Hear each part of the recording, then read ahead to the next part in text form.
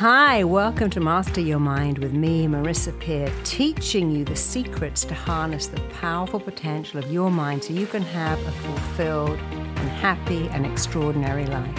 Send your questions or your problems that you'd love me to solve to podcast@marissapeer.com. Hi, everybody, and welcome. Today, my guest is David Sinclair, Professor of Genetics at Harvard Medical School. He's a New York Times bestseller and a patented inventor. Now, we're all fascinated on how we can slow down aging, look younger, feel younger, age more slowly. And David's work centers on why we age and how, here's a great news, how we can slow down and even reverse its effect. So I wrote a book on the very same thing, and I'm so excited about you being here, David. So welcome. Well, it's great to be on, Marissa. Thanks for having me. See, I believe that aging is an expectation that we turn into. I know you believe that we don't need to become old, and that the aging process is something we can take responsibility for, and that's really music to my own ears. So I'd love you to share with us more about your research and why it contradicts the mainstream belief that aging is kind of inevitable. It just happens. Oh, well, at my time of life and at my age, and we kind of expect it to happen. But I want you to tell us why you have some contradictory research beliefs backed up by research, and I can't wait to hear them. Well, sure. The field of aging, in terms of the science behind it, is similar to the 1980s and 90s for cancer research. Before that, there was very, very little you could do about cancer. You could cut it out, but that was it. But now we have very targeted medicines, and nobody would say, when you got cancer, well, that's just life, that's just natural, go home and pack your things, you're going to die. Why do we say that about aging? We have the technologies now that are showing you can even reverse, not just slow down, but reverse human age. We can now measure it very accurately with even a mouth swab test that I'm developing. And then we're showing, actually, my colleagues and I, that certainly in mice and dogs, we've done some work on horses and even some human studies, aging isn't that hard to slow down. We already know the easy things to slow down aging. It's just a matter of doing them. And we can talk about those. You've probably heard of many of them. But there are more advanced things that we're working on, that understanding the genetic basis of aging, and even medicines that some are available, some are just coming online. So in the future, people will look back at today, with pity that we didn't even realize that there was something we could do about it. So can you start with the easy things? I think we always want the easy things first. What are some of the easy things that we can do to slow down aging? Yeah, well, the ancients knew this. We just forgot it, or we became lazy. If there's one thing I could say that would very likely give you more years of healthy life, and it's important, these are healthy years where you look and feel younger. You're not just living longer as an old person. That thing would be to eat less often. And there's been some wonderful studies showing that, mostly in animals, but some human studies as well, that it's not as important what you eat, it's when you eat. And so I've skipped breakfast for most of my life. I now skip lunch most days and have a regular dinner. And that, I believe, it's the biggest bang for the buck in terms of healthy longevity. So do you do this 16-hour, what I call intermittent fasting, or do you do even longer than that? I eat once a day, and usually it's a healthy dinner if I can help it. But I'm only human. I think everybody needs to enjoy life. So I have the occasional cheesecake kind of thing, but not often. I go for about 18 hours. I try not to eat late as well because I don't sleep well. So you have one meal a day, 7 days a week? Right. Okay. And if I have lunch, maybe it's some nuts or a little salad, but nothing heavy. And that's rare. And did you have to train yourself to do this? See, I don't ever even want breakfast. I mean, skipping breakfast is easy, but my sister and my husband they have to eat the minute they wake up. So for some people like you and I, that's kind of natural. But what would you say to someone who says, skip breakfast, I'm wake up ravenous and I really need lunch? How do they do that? Well, that's fine. We're all different. There's no one size fits all for what I'm saying today or what I do. So some people need breakfast. They are hungry in the morning. You and I are not. But I think if you can skip either the beginning meal or the end of the day meal, the dinner, that would give you, combined with sleep, this 18 hours, 16 to 18 hours that we think is going to be very beneficial. And when you do eat, you said you eat anything. So would you eat just whatever you wanted, or you still look at some foods like high fat fried foods and salty food as like, oh, that's not great for aging either? Do you have some foods that you simply do your best to avoid because of their impact on aging? Oh, sure. And every meal I look at scientifically.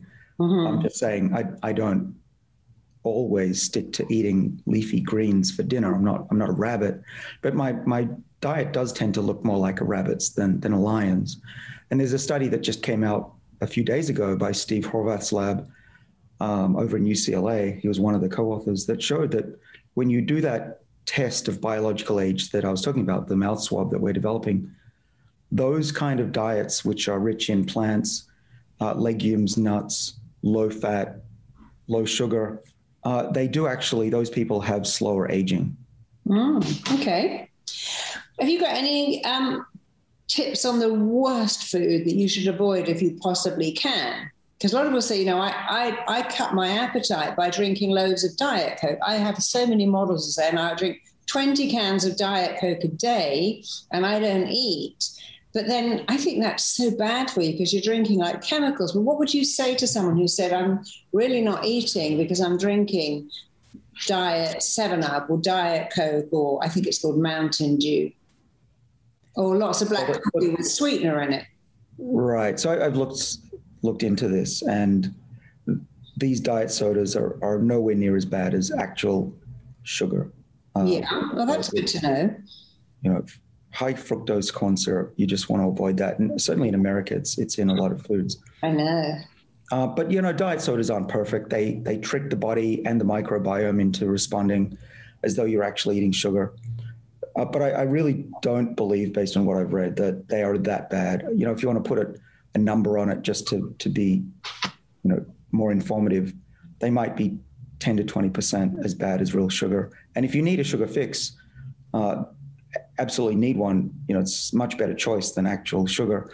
But the best choice are some of these natural sweeteners, stevia-based sweeteners are what I try to eat. But one candy, one cake's not going to kill you. That's the point. But try to be good as much as you can every day. And over a lifetime, or certainly the latter half of life, it will make a huge difference. What are your thoughts on the mind-body connection? Because I believe that if you do anything and it's stressful and you hate it and you're forcing yourself not to eat and feeling really miserable and forcing yourself to exercise and hating it, how do you think that plays out? What I'm asking you is like the mind-body connection. Do you think that our thoughts play a part in how we age? Oh, 100%. There's two types of stress you can put on the body, and they're very different. There's the physical stress, which is exercise and being hungry, cold, hot, these kind of perceived adversities that makes the body fight against aging and diseases. But mental stress is different. It's more, it's psychological. But again, if you have too much of it, just like any physical stress, it will be bad for you. But a little bit is okay. Having a little bit of agency and excitement, I think that's actually necessary for a long life, have some purpose. But if you go overboard and you're either depressed or under too much stress and your heart is beating faster, what you'll end up doing is secreting a variety of inflammatory molecules into your body. Cortisol is the main one that we know about. And you want to keep your stress levels low. So meditation, calming thoughts, breathing. I practice all of those to make sure that my very stressful job doesn't get the better of me. So if you're like doing all of this, I had an example. I was in LA a few months ago. My house got flooded, and I try really hard to be super calm. I don't want any trouble, but I just found for dealing with builders and having my whole house collapsing was a little stressful. And I was thinking, I cannot have this cortisol going through my body. And it was like a 9-month job, and I was singing this song, everything's going to be all right. But if with the best of intentions something happens, something drama goes on and it is super stressful, how would you advise someone to cope with that? I mean, I know meditating is great, but let's imagine you're in your house and it's flooded and you've got a building crew on every floor and they're all saying, oh, he broke that, it wasn't me, and I didn't do that, and we can't fix that. And you can't suddenly rush off and meditate. What would you advise people to do when it's the same thing? You've got 3 kids, one's sick, the dog's thrown up on the carpet, the toilet's leaking. In everyday life, when we can't always light a candle and be very zen, is there anything you can advise people to do to get out of being in that high stress state, which we know is incredibly aging? Oh, for sure. I used to be extremely stressed every day of my life. I thought I was going to have a heart attack when I was in my 20s and 30s. During my 30s, we had 3 kids, and that's stressful as well. I bet. So what I'm saying by using myself as an example is you can overcome that natural fear of things getting out of control. And these days, I'm helping run many companies, running a lab at Harvard. I've got 3 kids. I've just moved house. Things go wrong. Here's what I do. I remember the worst things that happened in my life. And it's actually helpful if you've experienced adversity in your life. Young people don't have that to turn to as much. But I think of the moment when my mother died in front of me. And it was not an easy way out for her. It was quite painful. And I think that's the worst that life can get. Everything else is easy. And so when I come home every day and people say, and my kids say, how was your day? My reaction literally is, nobody died. It's a great day. I'm alive. It's a great day. And so that's how I get through it. I just count every day as a blessing that I'm still here and healthy. I sing, I find these songs like Bob Marley, Every Little Thing Is Going to Be All Right, or there's one by East 17 called All Right, It's Really All Right. And I find singing a song with positive lyrics like Don't Worry, Be Happy, or that Pharrell song, it's actually really good for me because it tricks your mind to thinking, oh, you're happy, you've got a flood, the ceiling's collapsed, but you're singing, so I guess you're happy. And it's often why bomb disposal experts will whistle, or Marines will sing as they run and do endurance training, because it really tells your mind you're singing. I guess you're just happy no matter what. And it's a really good thing to do, to find a song, maybe I'm having the time of my life, when you're really not. I mean, I know when I used to drive my daughter to school, and if there was some drama in the back of the car with other kids, I would just sing. And I find it works. But I love your tips. So I've got 18 hours of fasting. If you can, only eat 1 meal a day. It's fine to have black coffee with stevia in it if you feel that's helping you go without food.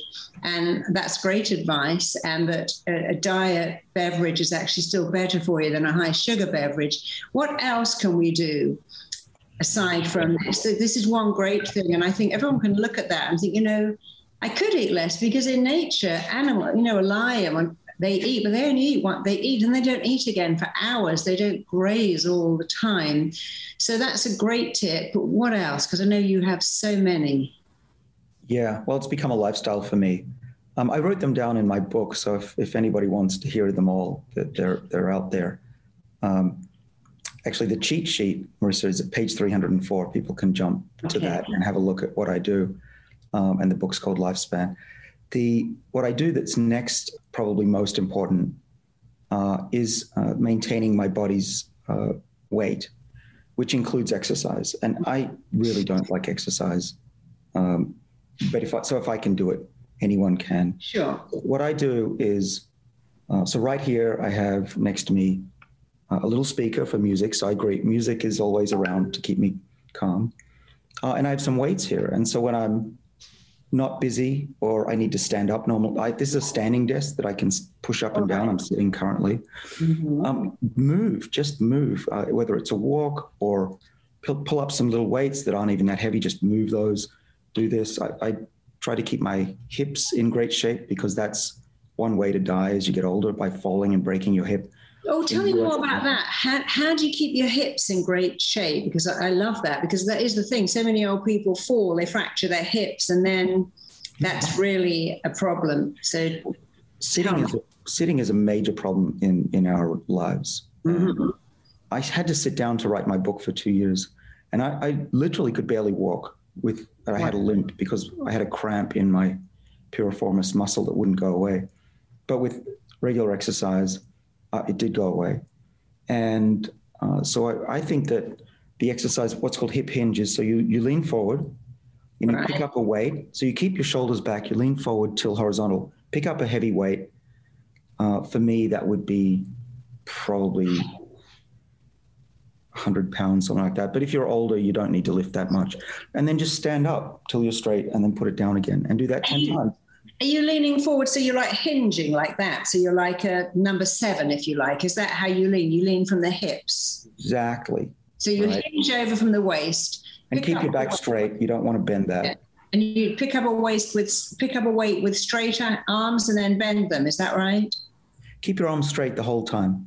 As you pick it up, so you're picking it up sort of like that? No, you'll stand up and your arms will be at your side. Yeah. At the front, and then just lean forward and put it down again. And then keep doing that with your arms straight down. Oh, so you don't lift your arms up. You just lift the weight off the floor. So a bit like a kettlebell. Is that right? You can use a kettlebell. That works fine, yeah. But you don't lift your arms up. You just lift your body up. Right. Okay, we can all do that. So I've read a lot about how you believe that exercise is, I've read that before, that exercise is one of the second most powerful ways to slow down aging. But that one you believe is perfect for the hips. Is that right? Right. And you'll walk better. And actually, the slower you walk, it's a predictor of how long you're going to live. And so you want to maintain your ability to walk. It's just a good sign of your overall health and lack of frailty. There's another test you can do, which is how quickly and easily can you get up off the floor with crossed legs. I've done that one. I love that. How do you do? Crossed legs and crossed arms. You cross your legs, sit down and get up again. Yeah, I love that. And you just keep practicing it. Yeah, that's an indicator of how you're going to age, isn't it? It sure is. And middle-aged people tend to have to put one hand on the floor, and older people have to get on one knee.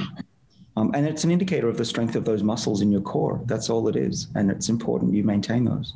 So when you're saying exercise, there must be some exercise better than others. So what if someone said, well, I do yoga every day or Pilates? Are there particular exercises that are better than other exercises? Well, I think it's a combination. They're all beneficial. So certain types of yoga will strengthen your muscles. And that is probably just as valuable as lifting those weights. But you also want to keep up aerobic exercise. But the good news there, and I can say this because I really don't like losing my breath. It's a horrible feeling. Is that you can do 10 minutes a few times a week if you have a treadmill, or go running outside when it's warmer. And just 10 minutes has been shown to be greatly beneficial. You don't have to run for miles to get the benefits, but you do want to put your body in a state where you're so puffed that you couldn't carry out a conversation. And that again puts your body in this defensive state. What is 1 million years ago, probably our ancestors were running around on the savannah. And that's what we're built to do. Our bodies, if we're sitting around eating all the time and not feeling cold, not feeling too hot, our bodies become complacent and they don't fight back against disease and aging. If you can't run because you say, well, my knees have gone and I live on a hill, what do you think about rebounding, using a mini trampoline and getting out of breath that way? Great. Yeah, I've done that before too, especially in winter. It's useful. Yeah. Do you think that's as good as running if you really work up a sweat on it? Yeah, absolutely. Because I heard that the anti-gravity part of rebounding was that the aerodynamic was really good for your lymphatic system. Do you think that's true? Makes sense. No, I hadn't heard that. That's really interesting. Okay. What about sex? Because I've always believed that having great orgasms is incredibly anti-aging, because most animals don't mate for anything other than to recreate. So I think your mind, when you're having a lot of sex, believes that you must be young, because because that's what young people do. They mate in order to pass on their genes. And I've studied a lot of people in the blue zones. For those who don't know it, you obviously know it. It's where people naturally seem to live a long life. And people who live to 100 often say that they had a lot of sex, even in their 70s. So talk about that and how having an active sex, and particularly for women being orgasmic, can slow down aging. Well, it's tough for a lot of women and some men that they lose interest in sex towards the latter half of their life. But clearly, moving is important. I don't know about orgasms being important for aging. I think someone should study that, or maybe you know more than I do. But there's no question that sex gets your breathing rate up, your heart rate up, and could be part of a healthy lifestyle. It's not too unenjoyable either. So I think that's a good tip. The problem I find talking to clients of mine and friends is that for a lot of people, whether they're in a bad relationship or just hormonally deficient, it's not as interesting anymore.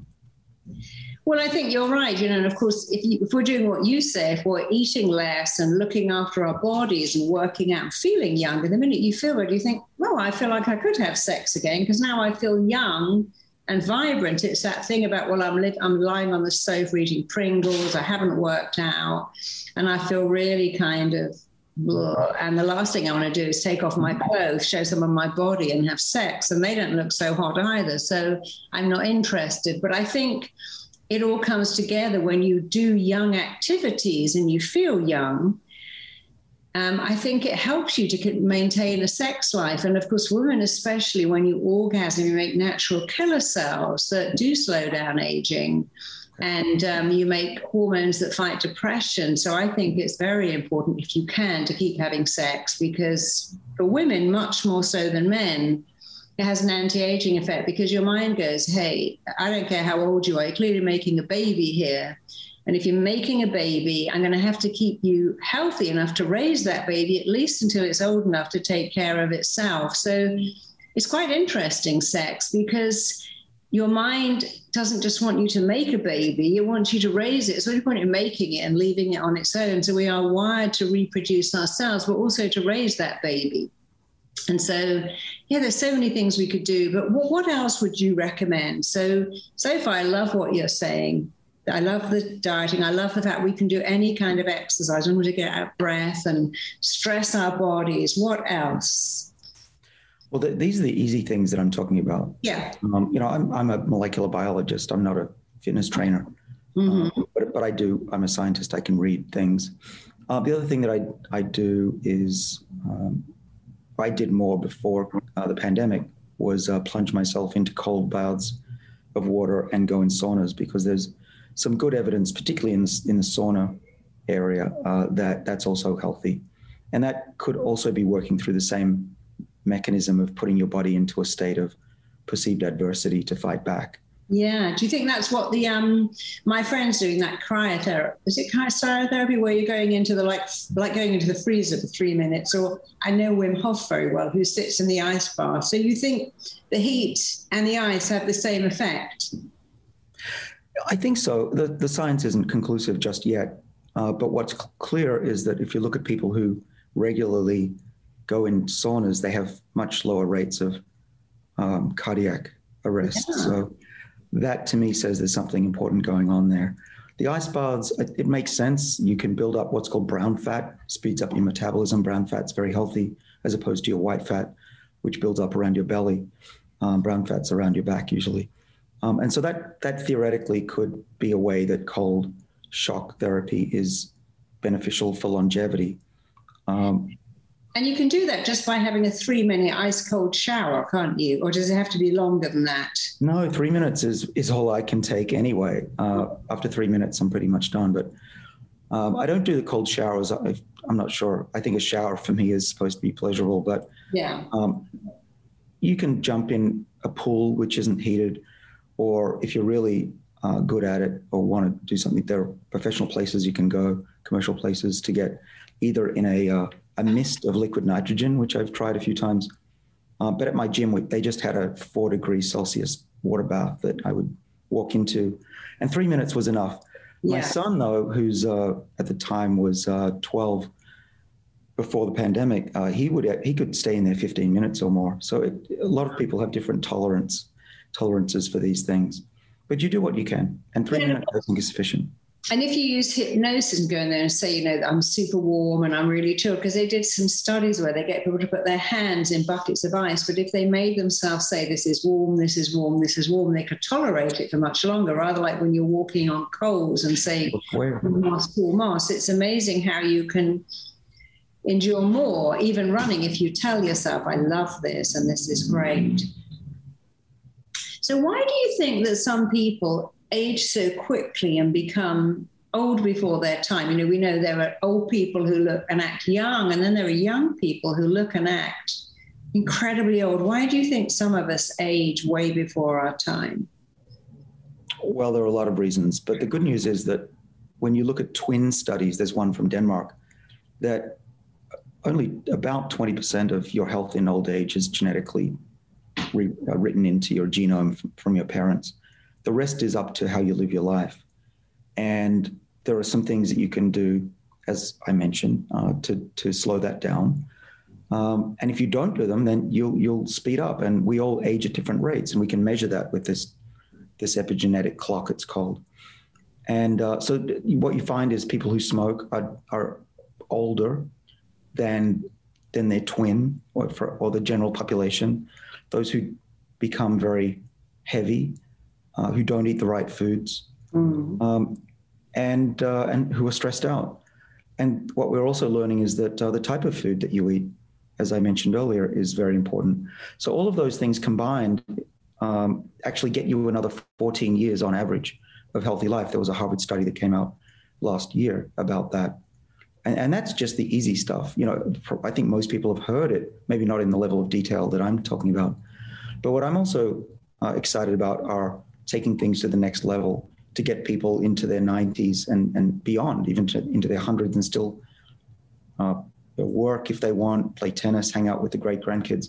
That's the future that I think is actually capable or possible with the science that we now know. I wanted to ask you a question, because I heard you talking somewhere else about how you can take a swab of the cheek, and by looking at someone's blood, you can tell them pretty much when they're going to die. How many people actually want to know that? That's an excellent question. Well, I was sitting for lunch with my business partner, and she said, I bet you a lot of people want to know their age, especially if they can reverse it, which I believe we can give advice that would help. And so I sent out a tweet, and we got back the number with thousands of responses, that 93% of people said, heck yeah, I want to do that test. And so we decided to form a company on the spot. That was early this year. And we're now building this company. We have a test. We have reduced the cost of the test by 1,000-fold. And in fact, if we have a website, if anybody would like to get on the list to have this test taken and be some of the first to sign up. Because of course you're not saying, hey, I've got your blood, you're going to die at 72. You're saying, well, you're predicted to die at 72, but if you're only 60 now, you've got 12 years to start doing some things that will push that age further out and further out, because it's never too late to take some action to slow down aging. Yeah, it's not even one number. It's a number that will change over time, and it'll be cheap enough that not everybody, but most people will be able to do this every few months to see if their change in diet and lifestyle is working for them. Otherwise, we're flying blind. We don't drive a car without a dashboard. Why do we do this with our bodies?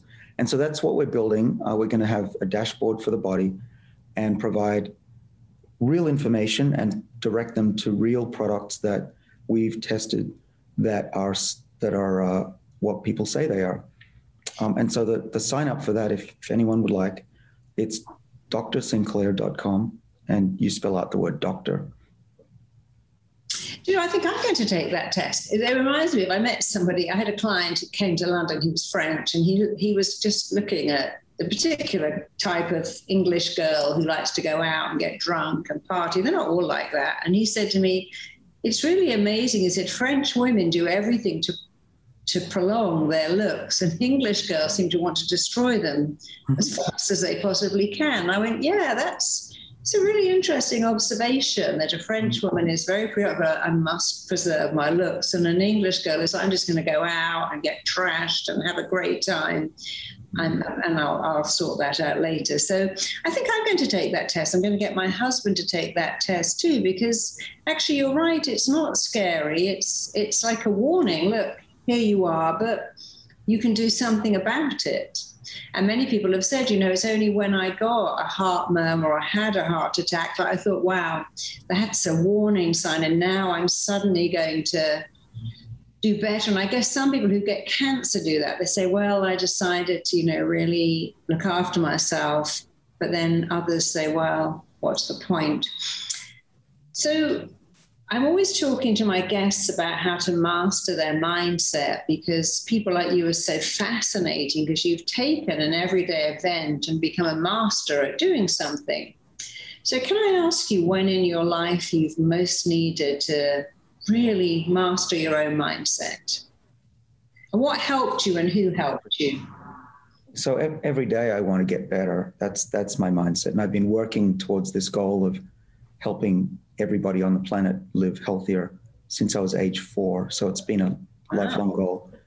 But there was a time where I almost quit. It was too hard. I was going through hard life with 3 kids, tough marriage, and then my science was attacked by 2 of the largest pharmaceutical companies in the world. They attacked you, did you say? They did. They said, my science is wrong. One of our discoveries, the major one. And a lot of people just believed the pharmaceutical companies because, of course, they know better than this one guy at Harvard. So what I did, I was in bed for a week. I couldn't get out. I guess it's as close as ever I've been depressed. But I'm proud of myself that I was able to say, well, I can't spend the rest of my life in bed. And I know when I die, I'm going to regret not fighting. So I got out of bed, went back to work, and pulled a team together and worked on this to see if it was true, were we right or were we wrong. We just needed to know. And it took about 2 years. And then we published a paper in Science that said, yeah, we were right and they were wrong. And that took a lot of willpower. And I found out that I was more resilient than I realized. Yeah, I mean, some of the best people in medicine and in alternative health have been attacked and besmirched. I'm trying to think of the guy who wrote Sugar Blues and the guy who actually discovered what childbed fever was, septicemia. They were both ridiculed, diminished, and then they realized later they were absolutely on target. I mean, the guy who developed septicemia actually died in a mental hospital. It was a terrible thing, and because he was the one who said it's doctors not washing their hands going from a mortuary to delivering a baby. So first they attack you, then they accept you, and then they believe in you, and then they usually say later, well, he was amazing.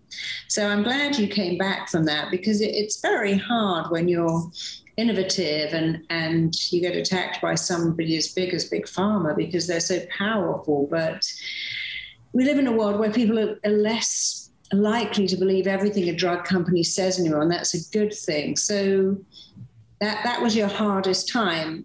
Something else I'd like to ask you, because you have a wife and 3 children, are they all on board with eating the way you eat and exercising the way you exercise? No. Well, my children are so young they don't have to worry about it. How old are they? 18, 16, and 14. Right. Boy, younger boy, girl, and then the oldest is a they, so non-gender. And they're great. They're very scientific. They're very different, weirdly talented in their own way. Do they eat the way you eat? The lifestyle that I'm talking about is for people in their late 20s. Oh, right. Because I was trying to imagine getting my daughter, who, of course, at that age, they want to go out with their friends and drink. They often smoke just because they think it looks super cool. They want to go to Pizza Hut and McDonald's because that's what they do. I mean, I work with a lot of autistic children, trying to get them to eat a better. And they say the same thing. I already feel different to every other kid on the planet.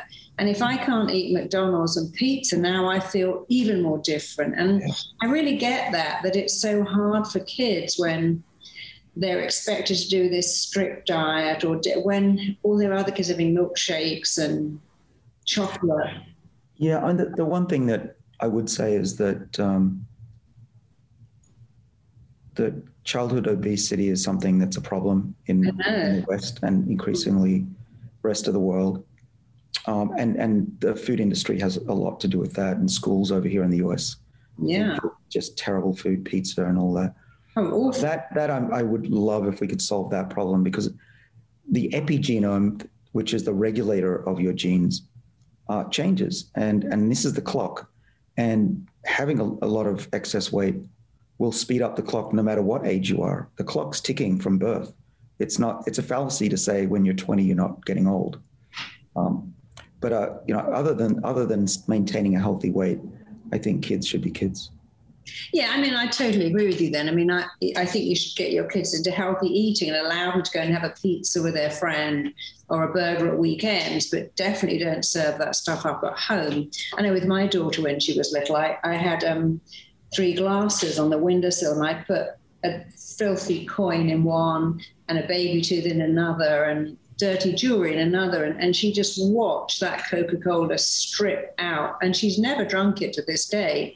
So I never said you can't have it. I said this is what it does. It eats everything in its path. So that worked better than banning it. I think when you ban stuff and kids are like early teenagers, the more you ban it, the more they want it. But when you allow it in moderation, it's a bit like in France where they allow children to have a small glass of wine. I don't know if that's a great thing. I would never do that. But they have a much lower rate of people having a problem with alcohol because it's viewed as something you do moderately at the weekends. So it sounds like you've done a great job with your kids. And then everyone's going to ask, but what happens when I go to dinner parties? Because I have a really healthy. People say to me, oh, God, it's so boring. What happens when you go out and people invite you around? I was just doing a school. I did my school for the last 2 weeks in a country manor house just outside London. It was amazing. It was on Jacobean Manor, but they were providing food. And the first day they provided macaroni cheese, which I just wouldn't eat. And so what do you advise people to do when they have work events and functions, or maybe they're a rigger on a TV show and they're constantly bringing in pizzas and burgers and cakes? And how do people cope with that pressure if their social life involves eating, or even if their life involves going out to dinner with clients? I mean, I know you do it because it's your passion, but how would you advise other people to do this when they say, well, I've got a husband and 3 kids and I've got this, my part of my job is entertaining. How can I do it? What would you say? Because of course you've been in the medical field, so you know that too, that often you're out and don't always carry all that food with you. But how do people make this a lifestyle when they feel the odds are stacked against them? Yeah. Well, you don't try to do what I do from day one. You work up to it. You might skip breakfast for one week and replace it with some coffee and tea. When you go out, I go out most nights every week, actually. Was out with the whole family at a burger place. I eat regular food. I try to avoid a lot of red meat and fried foods, but other than that, I'll have French fries. I'll eat a bit of cake occasionally. But I know it sounds silly, but it really does come down to eating in moderation. Yeah. I'll sample things. I'll often share things, and it's very rare that I go home feeling full. In fact, I can't remember the last time. Actually, I did eat a fried chicken sandwich about 2 weeks ago, and I still regret it. It took me 2 days to recover because my body and my microbiome in my gut was not used to it. But the point here is you can eat essentially anything but try to bias it towards the kind of things that I mentioned, and just don't overdo it. It's so easy to just from habit, sticking things in your mouth, and breaking that habit is the hardest thing. And it takes at least 2 weeks for you to get over that habit. And once you're in the lifestyle that I'm in, and I'm not that strict, right? I'm not thinking about this all the time, then it feels weird to be putting so much into your mouth, and especially the kinds of foods that are super sweet and very fatty. And you just want to work your way slowly to that. It could take 2 weeks, could take a month, but it does take some willpower. It's not going to just happen by itself, but it's so worth it. Like what you said earlier, Marissa, that you feel so much better about yourself when you've got a physique that is more youthful. And it's not just that you can walk better, you feel better, you jump out of bed better, you probably have better sex. What I think is the main thing that I love about it is that I'm proud of myself for having done this. And I feel just better with more confidence. And people say to me, but I love food. I'm like, yeah, but if you love food, then you have to have a respect for it. I love food. So I'm going to love eating some berries and love eating some fish. But saying, yeah, but I love Pringles and hot dogs and Pop-Tarts, that's not even food. That's not loving food. That's loving chemicals, because if it doesn't decompose, that really isn't food. And so telling yourself that you love food, no, that's abusing food, because it's not even food. Right. There's no giant packet of chips that once I've eaten it feels better than feeling healthy. Yeah.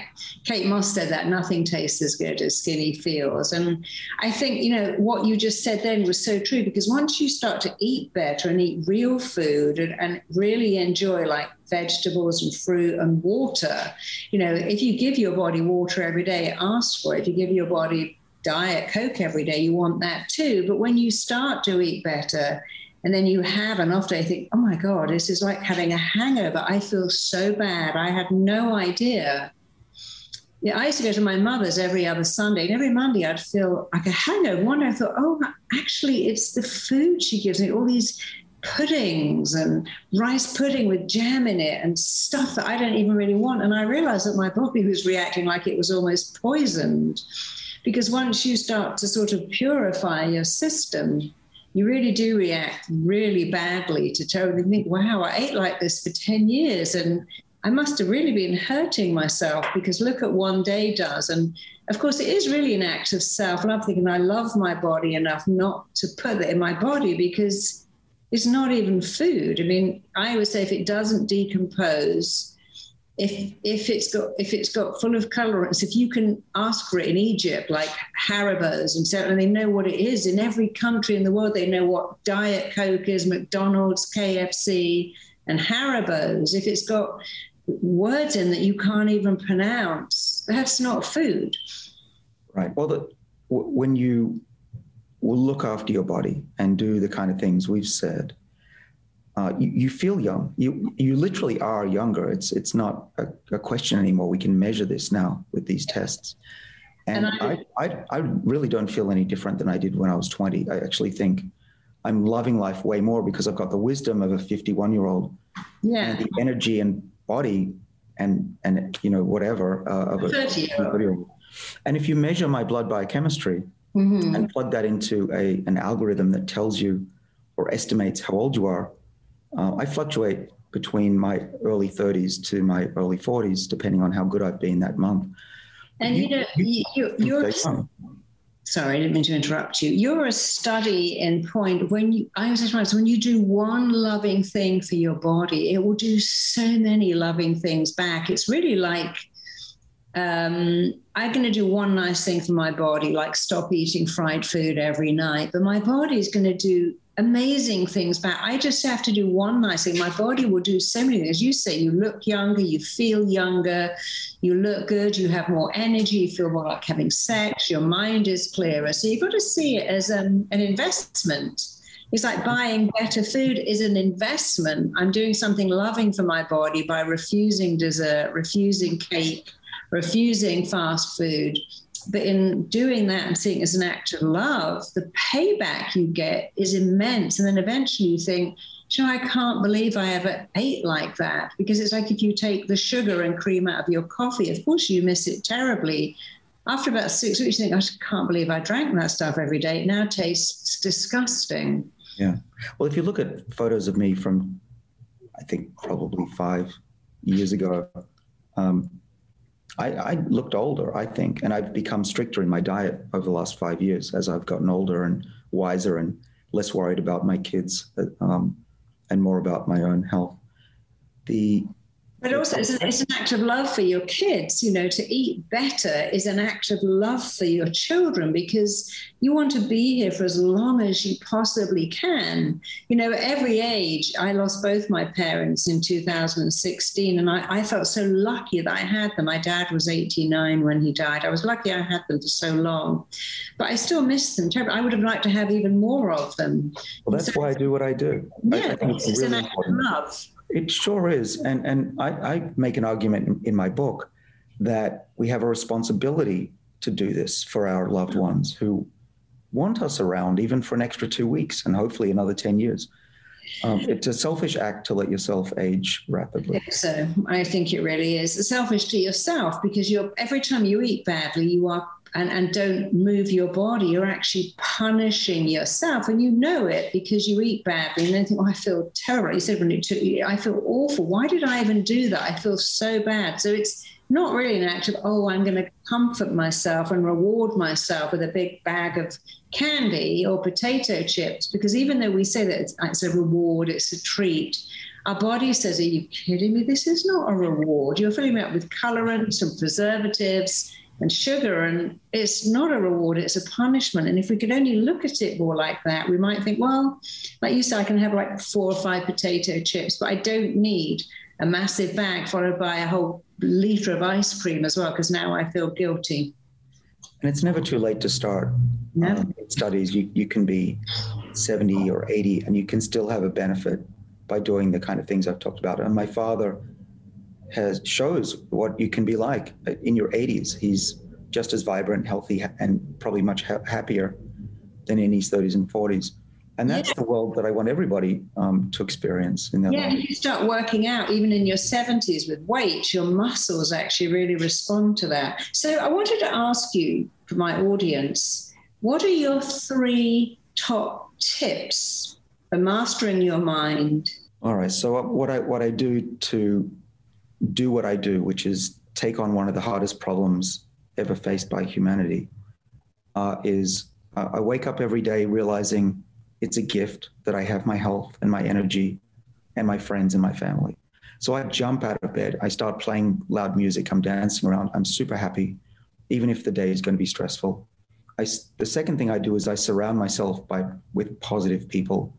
I get texts from people pretty much every morning saying, today, I hope it's going to be, you're going to crush it today. It's going to be fantastic. And I send them the same motivation. So it's a wonderful world to be in.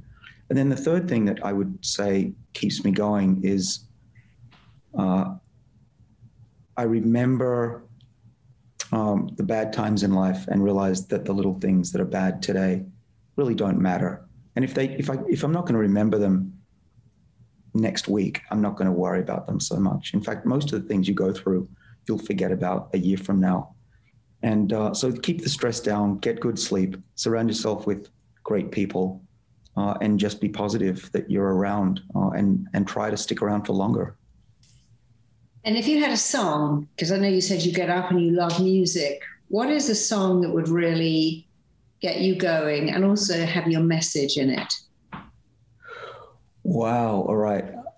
Okay. Off the top of my head, there are a bunch. I listen to hundreds of songs every day. There are I actually listen to a lot of female artists. My children make a lot of fun of me for being because I keep too young. But okay, so I think Katrina and the Waves, Walking on Sunshine, would exemplify how I go through my life. Mm-hmm. It's just, don't take life too seriously, bound around, be happy, and spread that to all of the people around you. And what about Frank Sinatra? You can survive to 105 when you're young at heart. I love that too. I do. And I love that, Rod Stewart, Young Hearts, Run Free Tonight, Time is on Your Side. That's a good song too. I guess for my career, I did it my way. Yeah, that's a great song. I love that because you did it your way, and in adversity you bounced back. And it's a shame that you got attacked, but I love the fact that you stuck that out and then you became victorious, and that's always a great thing. So I'm very pleased for you for that. So thank you so much. It's been amazing, and you've given us some really great things to think about. And of course, everybody can do that. We can all stay okay, as you say, skip breakfast maybe 3 times a week, lift some weights, do some exercise, maybe have a cold shower or something. But responsibility, that word, it means an ability to respond. That's what responsibility means. If you want to be younger, healthier, fitter, be responsible and decide, hey, I just have to choose to do this, and then choose to keep doing it, because you make your habits. And then your habits turn right around and make you. And you might as well make great habits, because whether you're making bad habits or good ones, it's a process of repetition that wires them in. Yeah, exactly. And part of my goal, besides developing medicines and new ways to understand and slow aging, and even reverse it now, is to be an educator. And close to 1 million people have now read my book, and many of those people's lives have been changed for the better. And so, that I think that's going to be one of my main contributions, is to educate people that our lifespan and our health in old age is almost completely up to us and how we choose to live. Yeah, and if you think like Marilyn Monroe and Bridget Bardot, they were classed as middle-aged when they were 35. They were sort of written off. I remember that. I remember being a kid and seeing something in the paper about Bridget Bardot at 35. She's really old now. And only later did I realize how weird that was. But of course, when you want to have a baby, they call you, is it prima something, really old at 35, and yet more and more women are having babies later, because we are changing the way we age. If we look at how our grandmothers dressed and how we dress and how we feel, and I paddleboard every day. I go jet skiing with my mother. At my age, she would have no more got on a paddleboard than she would have gone to the moon. It just wouldn't have occurred to her that you could be active and paddleboard and kayak and canoe and swim in the sea and dive off boats, because it's a choice. I believe if you choose to do young things, it keeps you young. If you listen to young music, hang out with young people sometimes, and stop being sedentary, then you feel young, like Frank Sinatra said. So I really could talk to you all day, because you're fascinating and interesting, but also you're bang on the money. So where can we find you? Tell me more about your website. Tell me more about your book titles, and remind us of that page, because we're all going to be looking at that. Certainly. Oh, okay. Yeah. Okay, so the test that's going to be mouth swab for your age is at drsinclair.com. I'm going there. Sign up now, because the wait list is getting long. Okay. And you want to be the first ones there. I'm on social media, so you can follow me on Twitter and Instagram. And what's your handle there? David A. Sinclair is Twitter, and David Sinclair PhD is Instagram. Okay. And I have a book called Lifespan, and there's a website to sign up for newsletters there. And that website is called lifespanbook.com. And you can buy the book, anywhere. Really, it became a New York Times bestseller, which was, I guess, a good feeling. But also, I'm glad that the message is out there. And that's it. I'm writing another book now about how to improve your life. But Lifespan turns out to be something that has really touched the hearts and minds of the planet. People are waiting for somebody to finally tell them the truth about what to do for their health and why aging should be considered a disease, and that disease is now treatable. Often people want to learn about our research at Harvard. What are we doing? What's the latest thing? So we also have a lab website if people want to check us out, and we're going to put out some newsletters and updates, and that's called sinclairlab.com. Well, thank you. It's been amazing. I'm going to be following on Twitter and Instagram. I'm getting your book. I'm signing up for that swab. And I believe that almost everyone watching you today is going to be doing the same thing, because you've given us such a gift. You're giving us years of our life. And so I want to thank you myself personally. My husband's going to be on this. And I want to thank you for our audience, because I know that what you've done today is immensely generous. You've given everyone the possibility of living a longer life, and that's exciting. Having those extra years is amazing. So thank you so much.